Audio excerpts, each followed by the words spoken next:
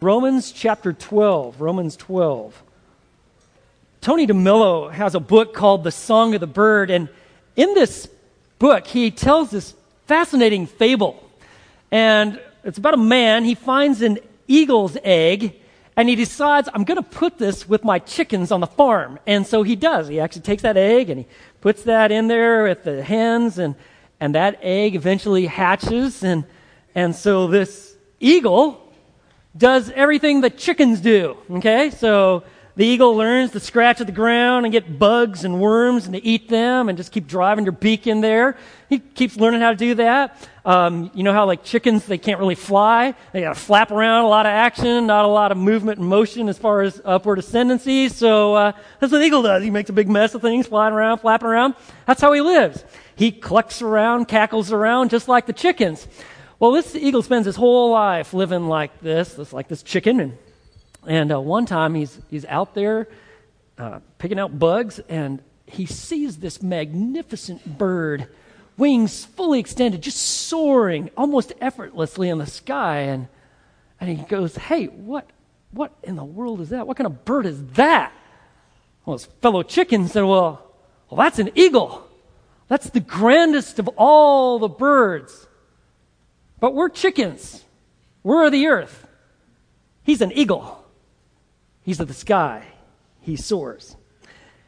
And the eagle lived the rest of his life like a chicken because that's what he thought he was.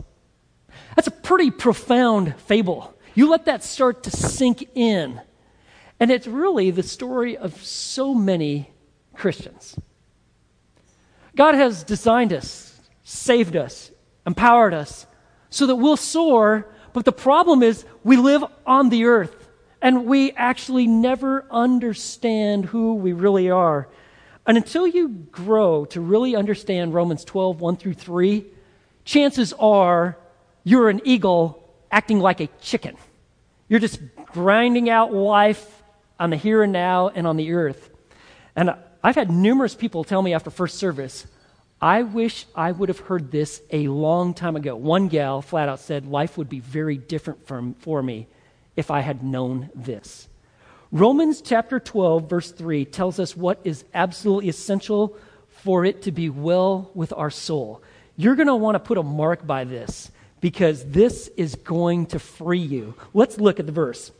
He says, "For through the grace given to me, I say to everyone among you not to think more highly of himself than he ought to think, but to think so as to have sound judgment, as God has allotted to each a measure of faith."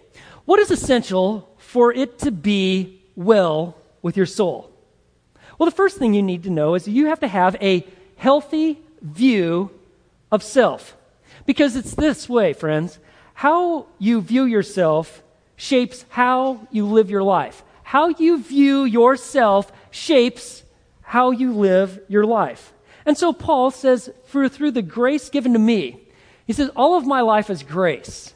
And it's not only speaking from apostolic authority as one who has been set apart by God to actually write Holy Scripture where the Spirit of God moves certain men who had seen the resurrected Lord to actually write out Scripture, but it's almost as if he's giving us a hint to his own life. Through the grace given to me, to not think more highly of yourself than you ought to think. It's as if Paul is giving us a look inside and saying, you know what? I lived a lot of the years of my life thinking I was high and mighty. Pride, arrogance, they shape my identity. But Paul has come to understand the gospel. Romans chapter 12, verse 1, he sees that life is meant to be a worship experience unto God, and that we're not to be conformed to this world, but we're literally to give our lives as a sacrifice in response to the loveliness of Christ and of God. But he says, notice, how many times did you find in verse 3 that he used the word think? Well, in your English translations, it comes across like, 3 different times he says think, think, think. But even where he says sound judgment, they are all 4 of those are all from the same Greek word. And it has the idea not just of your mental state, but it has the idea of your mindset, your attitude. Because what goes on up here affects everything about your life. And so he says, you need to have sober judgment. You don't want to be under the influence of something that is going to wreck your perception of what reality really is. And so he says to not think of yourself more highly than you ought to think. And this is really a human tendency. And that is to kind of escalate ourselves above others. There's something about our fallenness that always seeks to separate ourselves from others where we look better, right? We could call it arrogance, but we've got very sophisticated ways of showing everybody how awesome we are, don't we? They become, as an adult, these become highly polished, but of course we recognize them in others because we see them in ourselves and we hate it, right?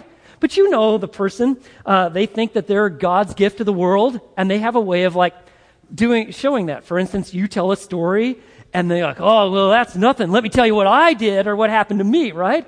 Don't you just love people like that? Oh, you're like, golly. And they have a way of showing they're smarter. They got more degrees. They've made more money. They got more accolades. They've accomplished more things. And we have subtle ways of just putting that out there. And we try to affirm ourselves when we do that, but it's also meant to send a message to others. We got it together. We're sophisticated at it. But it's like I read one guy said, cemeteries are full of indispensable people.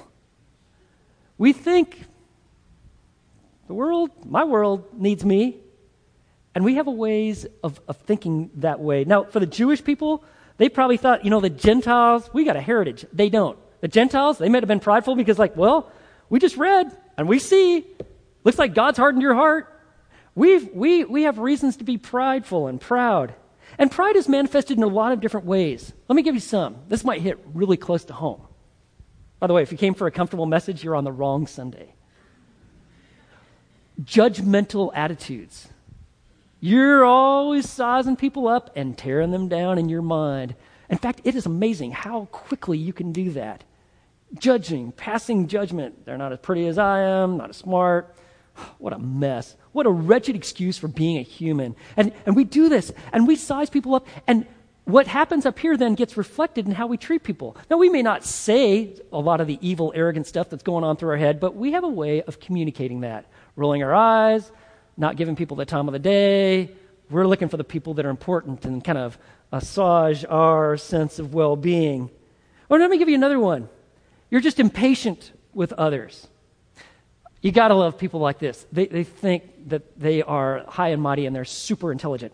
And they go and they give about as fast as they can. They say a bunch of things. Blah, blah, blah, blah, and you're trying to process and put it together. And they're like, oh, okay, I'll see what I'm working with here. Let me slow down and spell it out for you. Then they treat you like you're in first grade, right? You know what that's all meant to do? It's meant to communicate what they really think of you and what they think of themselves. And our pride, it feeds our flesh. We love to find identity, meaning, purpose, and functionality apart from God, and pride is like adrenaline to that system, and it fuels it. When in reality, we're made in the image of God, and our true identity is actually being eternally united with Christ. It comes by faith. But pride is for the world, and it appeals to our flesh. And if you are a Christian, God is committed to breaking pride in your life. God is absolutely committed to your holiness, that you enjoy God, know God, love God, and live for Him, so committed that He is determined to break pride in your life. And there are two ways He does that: the easy way and the hard way. You might want to take a few notes. The easy way is through the transforming of your mind, like He speaks about in Romans chapter 12, verses 1 and 2. It is why the Scripture is so critically important in your daily diet. It's why Jesus says man does not live on bread alone, but by every word that proceeds from the mouth of God. God's Word continually shows you who God is and who you are, and it leads us to the fact that, whoa, so I'm not as high as mighty as I thought. In fact, that's why I need a Savior. And God is God, and He's the one that's great. And it fosters humility in your life, and it comes through the reading and the transforming work of the Word. It's why you want to be in a church that preaches the Word and not just a bunch of cute stories that keeps you entertained and never having you interface with the things that are really important. But that's the easy way. The hard way, though, is trials. And God will bring trials to your life to break you down if you're allowing pride to run rampant. And I want you to know from firsthand experience, it is painful and it is hard. And I wish I would have listened a little better at different stages in my life. And that maybe explains what's going on right now in your heart. You're like, what in the world just hit me? What is going on? God may very well be addressing that pride issue. Why? He's committed to your holiness. He wants you to know his goodness. He wants you to know the joy of being fully given over to him. You know, there's the inflated view of yourself, but there is a converse to that. Do you see what the text says? He doesn't want you to think more highly of yourself than you ought to think, but to think so as to have sound judgment. And this isn't a suggestion, it's actually a command. You are commanded to think rightly about yourself. That means not to have an inflated view, but also to not have a deflated view. To not think too little of yourself. Do you know that we are called to be servants of God? Not doormats, not worms. Now, I want you to know something. I have a great deal of respect for Puritans and Puritan theology. But on this point, I think they took it in extreme. When they take the doctrine of total depravity and they are looking to drive someone to a place where they think they are just nothing but an existence. It's almost as if it's holy for you to be run over like the world, like a roller, just back and forth and literally crushing you. And I want you to know that I appreciate the heart of valuing salvation and remaining humble before God. But God is very clear we're to think rightly about ourselves. I'll tell you why I think that thinking that you're a total worm and a utter wretch always is wrong. Because I believe the book of Romans. I've got adoption papers. God has told me that by virtue of me believing in Christ, I have been rescued from the domain of darkness and sin, and he literally has made me a child of God. I'm a child of the King. He wants me to live in light of that reality. That's going to be very different than a doormat existence. He wants me to command, what is it? To think rightly, to have sound judgment about who I really am. And so just like you got folks running around with the inflated view of themselves, you got plenty of folks that are the deflated view, right? Oh, I'm terrible. I'm the worst thing that ever happened. I'm no good. Nobody wants me. Nobody likes me. I'm going nowhere in my life. I am a victim. And you see this victim mentality. And these people are like in the extra grace required. You know what I'm talking about? It doesn't matter how much encouragement you might give them. It's never enough. And some of these people are really injured. They have been run over by the world. They almost feel like their soul's been wrenched from their body. And we do need to extend them love. But you need to know something. If that's you that I just described, that is erroneous thinking. That's not sound judgment. You have a warped perception of reality, and it is making you and taking you a prisoner.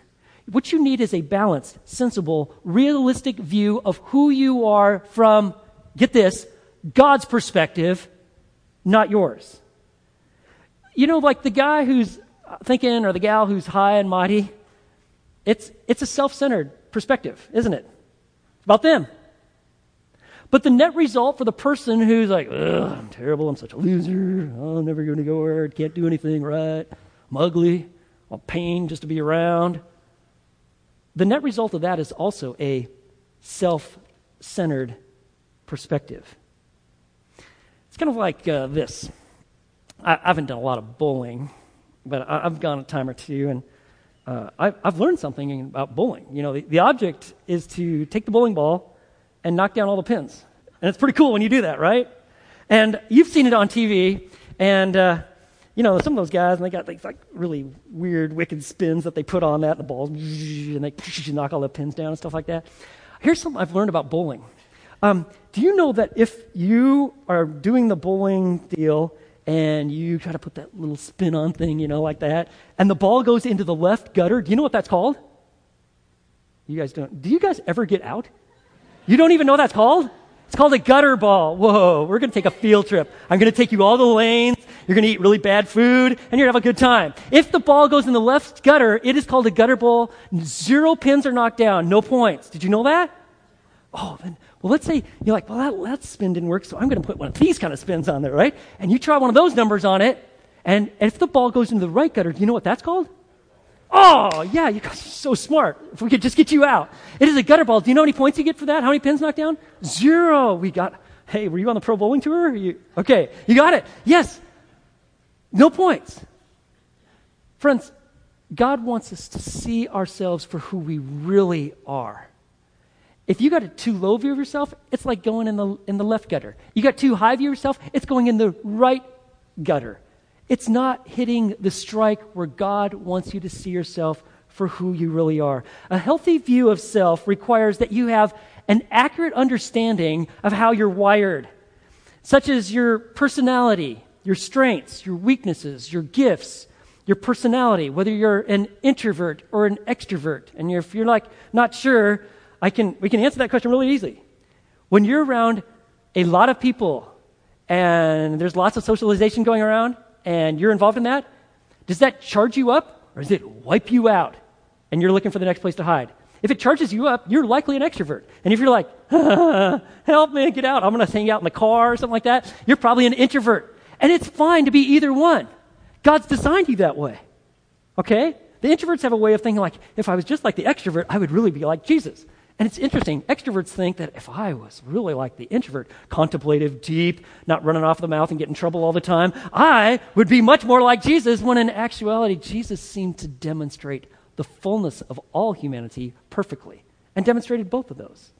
You got to figure out your tendencies. And what you need is honest reflection. And this is where like a mentor, a discipler is so very helpful. They could help you to see and give you honest feedback where you can ask questions. But if you're going to have a healthy view of yourself, you got to understand how you're wired.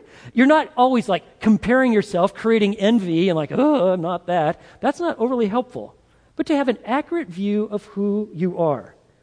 And the second thing, if you're going to have a healthy view of self, is you have to have a humble appreciation for who you are. You have to stop resenting yourself. You have to stop comparing or pretending to be someone else. And doesn't that just seem like life? We don't really know who we are, so you know what we do? We try on other people. We see someone like, oh, wow, that girl, she's really cool. That guy's got it together. That's what success would look like. And so we try to act like them, right? And we do this, and I mean, we got 40-plus-year-old folks that are just like trying on all these different people, and it never fits. You know why? Because it's not you. God wants you to appreciate with humility who you are. You know what's essential for it to be well with your soul? You got to have a healthy view of self. But let me tell you how this is possible and what's so critically important. It's what we haven't covered in verse 3. You have to have a maturing faith in Christ. You see what he said? You are to think so as to have sound judgment, as God has allotted to each a measure of faith. You see, having a healthy view of self is really possible because we have a real relationship with Christ. And you see that where he says God has allotted, he's given to each a measure of faith. God has given everyone who believes in Christ an allotment of faith, of belief. And it's our identity and our trust and faith in Christ that makes all the difference. And so if you want to experience the positive reality of a well-lived life, you've got to come to terms with the fact that you're believing in Christ and he now shapes your identity. And this is so very important because if you do not do this, if you don't find your identity in Jesus Christ, you live in defeat and frustration. It's all going to be about your accomplishments, what you can earn, gain, things you can do, and it is like a very difficult existence. And let me tell you, as Christians, this gets started really early. So what happens is someone comes and places their faith and trust in Jesus Christ, and we're elated, and so what we do is like, well, we need to have you like to have quiet times, read the Bible, okay? And then you need to be in church. And we start telling them all these things to do. And you know what? They're super important. Absolutely. You need to know these things. But this is what we forget. We never help people understand their new identity in Christ. The fact that he loves us unconditionally and he actually lives in us. And so what happens is they never really learn what it means to be in Christ. They get pieces of it here and there, but they think it's more like, I've got to do all these things. It's almost like a works-based spirituality. When it really is that you've been united with Christ and you have a brand new identity. And we need to have this shaping in your life so you see yourself for who you are. And so let me give you some key verses on understanding your identity in Christ. Galatians 2:20 is a verse you hear a lot around here. Why?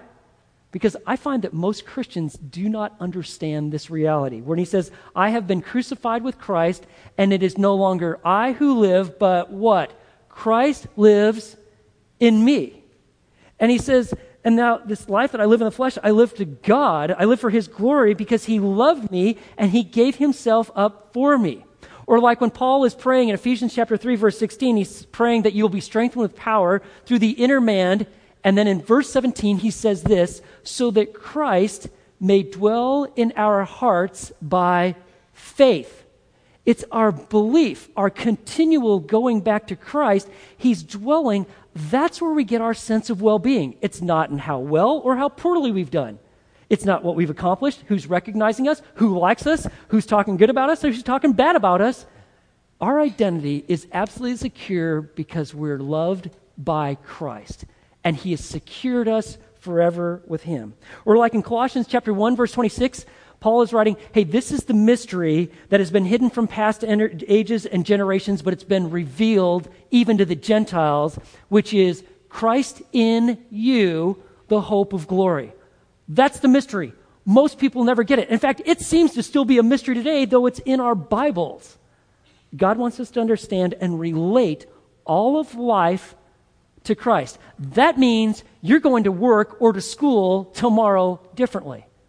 You go with a recognition that he's with me. He loves me. It's not about my performance.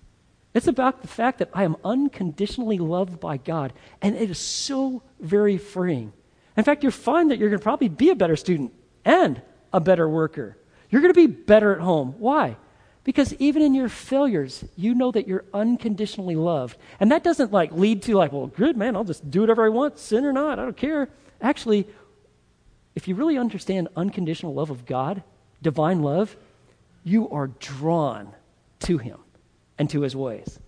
It's just like, man, I want to be pleasing to you because you are so good and so gracious to me.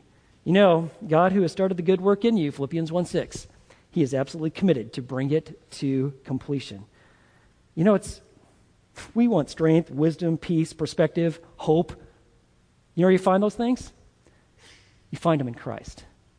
You find them by looking to him. It's why Paul says in Colossians 3, set your mind on things above. Because if you don't, it's like a chicken existence.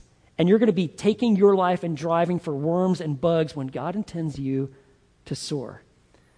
It's so critical that we learn to see ourselves as who we really are. We find our self-worth not in what people are saying about us, not even what we think about ourselves so much, is about what God has said to be true about us.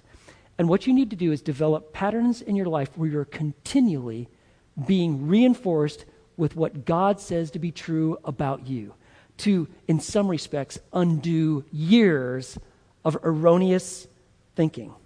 You know, and this idea of being unworthy and inadequate, and let's get started really young. It gets started like you're a little baby and your first influencers, you start hearing messages about your self-concept and your perceptions of who you really are, and you primarily get them from your parents and your family. And you begin to internalize these things. It happens in the environment in which you live. And you kind of start like, I'm good or I'm bad by kind of what you're seeing at home, and you're getting these messages. But as you continue to grow, by the time you get a little older, by grade school or adolescence, then peers and culture start reinforcing this message. It's all about performance and appearance, especially for women. And so what happens is they are deeply ingrained that it's about performance and appearance. And they're going to find anybody or anything that is going to affirm them in this pursuit. And what happens is they continue, adults actually identify like an ideal self. This is what I should really look like, okay? It is absolutely impossible. And they keep comparing themselves to this idol type image that they put up there. They never meet it. It leads to great amounts of consternation, soul wrenching, and it's difficult. It's a painful existence. So it depends a lot, really, on kind of how you get started. If you come from a abusive environment or one that's just overly critical, then what happens is your perception is that, well, you're the cause of all these problems. And you expect to actually feel like you need to be punished all the time. You will do things. You'll break societal rules. You'll even become self-injurious. You'll engage in behavior that we would call risky behavior. What happens is you'll either try to bury your pain so deep that you hope that no one ever discovers, or you'll try to somehow numb it. And so the typical ones, alcohol, a lot of reason people are drinking in excess, they're trying to deal with the pain. Drugs, why do they take it? The pain is so deep. If I could just get a little bit of relief. This whole cutting thing is a big deal in our society. You know why I got all these kids cutting themselves? It's like I feel pain here. It makes me know that I'm alive. It somehow numbs the fact that I've got such deep hurt in my own life. And so if you grew up in a home that's abusive or critical, overly critical like that, you're going to find symptoms of depression, anxiety, anger, fearfulness, sadness, broken relationships. It's your environment. You've been conditioned to think that way, and that's the end result. On the other hand, if you come from a home where you can do no wrong, right? You're mama's little princess. You're the wonder child, right? You could never do anything wrong. And the parents, they treat you like that. And, you know, if you're a parent and you're doing that and you're thinking, well, I really am loving my kid unconditionally. That's why I'm doing this, right? You are setting them up for a really harsh reality.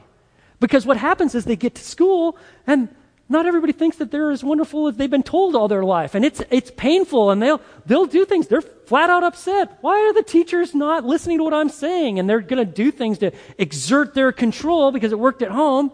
And the teachers meet with the parents. And this is what happens. The coach or teacher meets with the parent.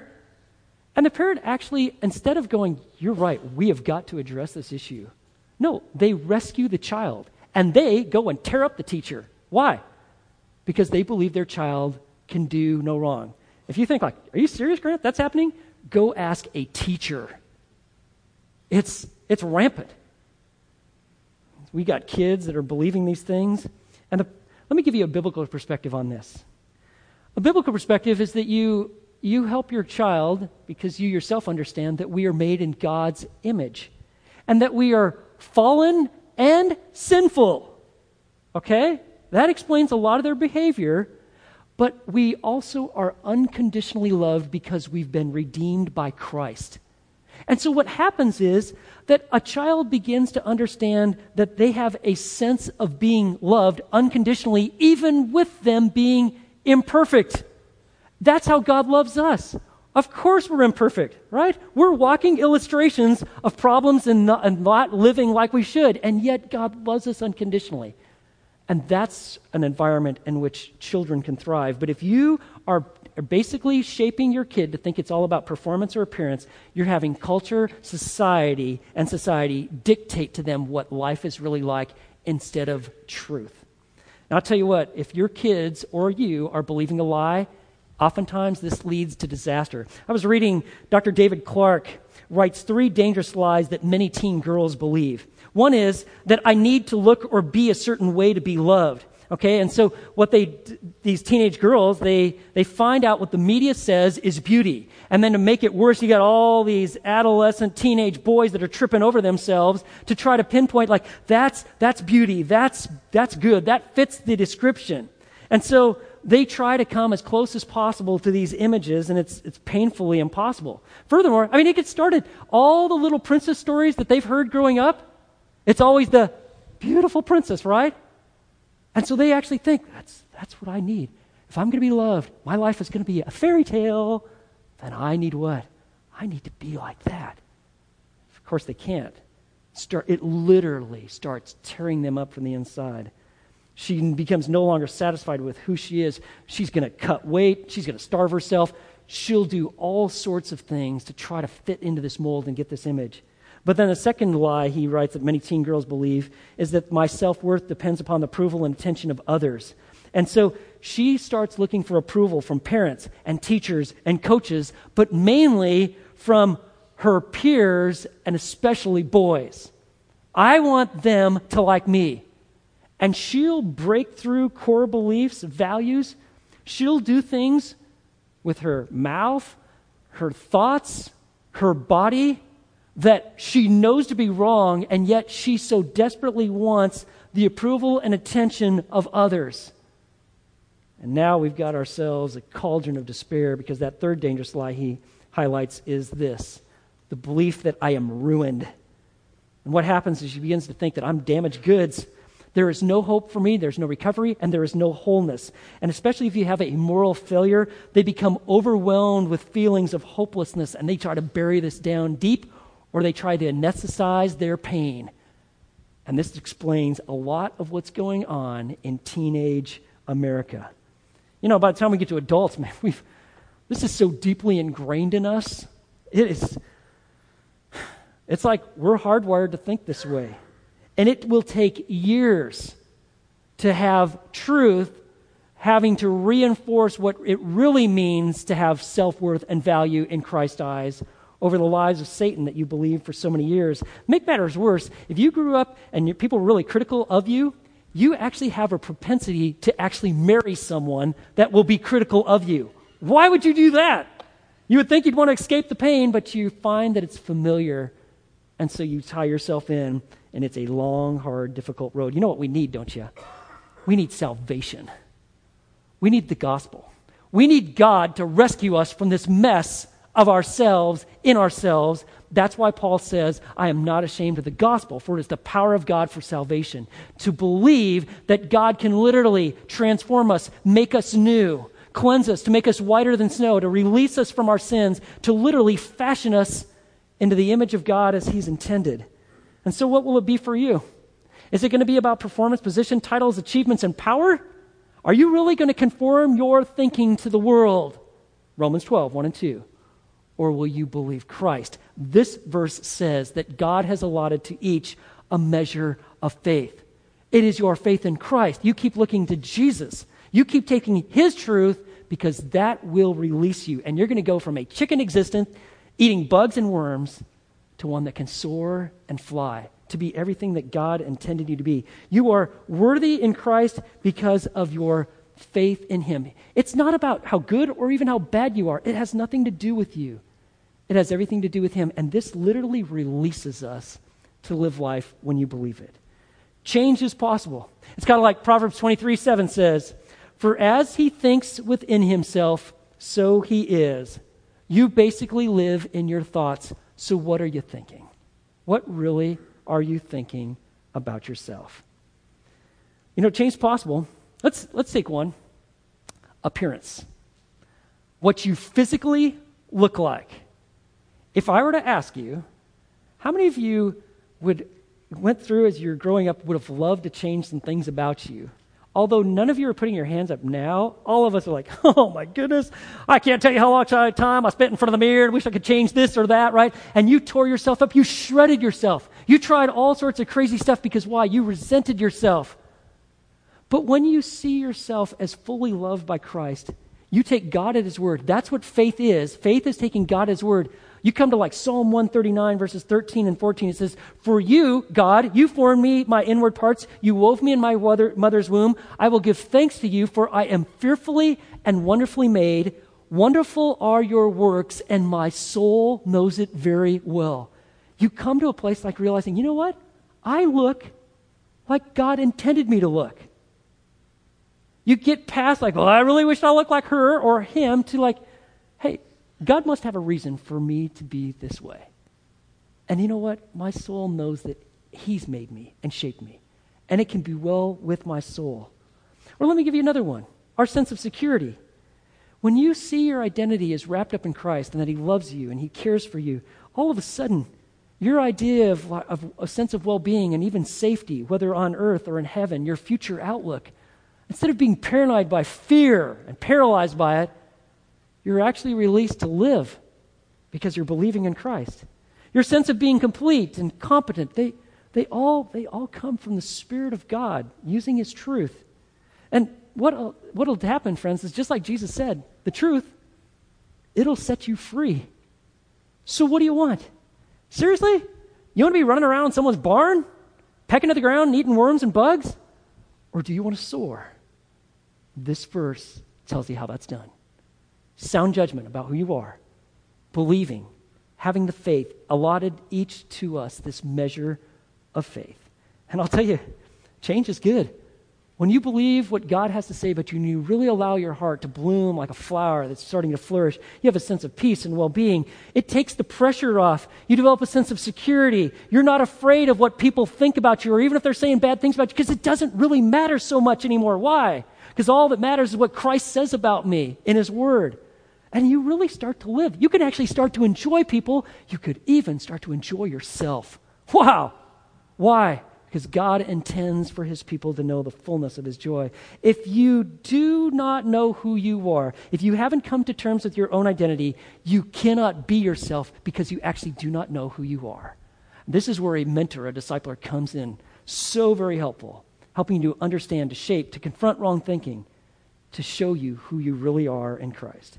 And you know, when it's well with your soul, you know what? You can live graciously in the world.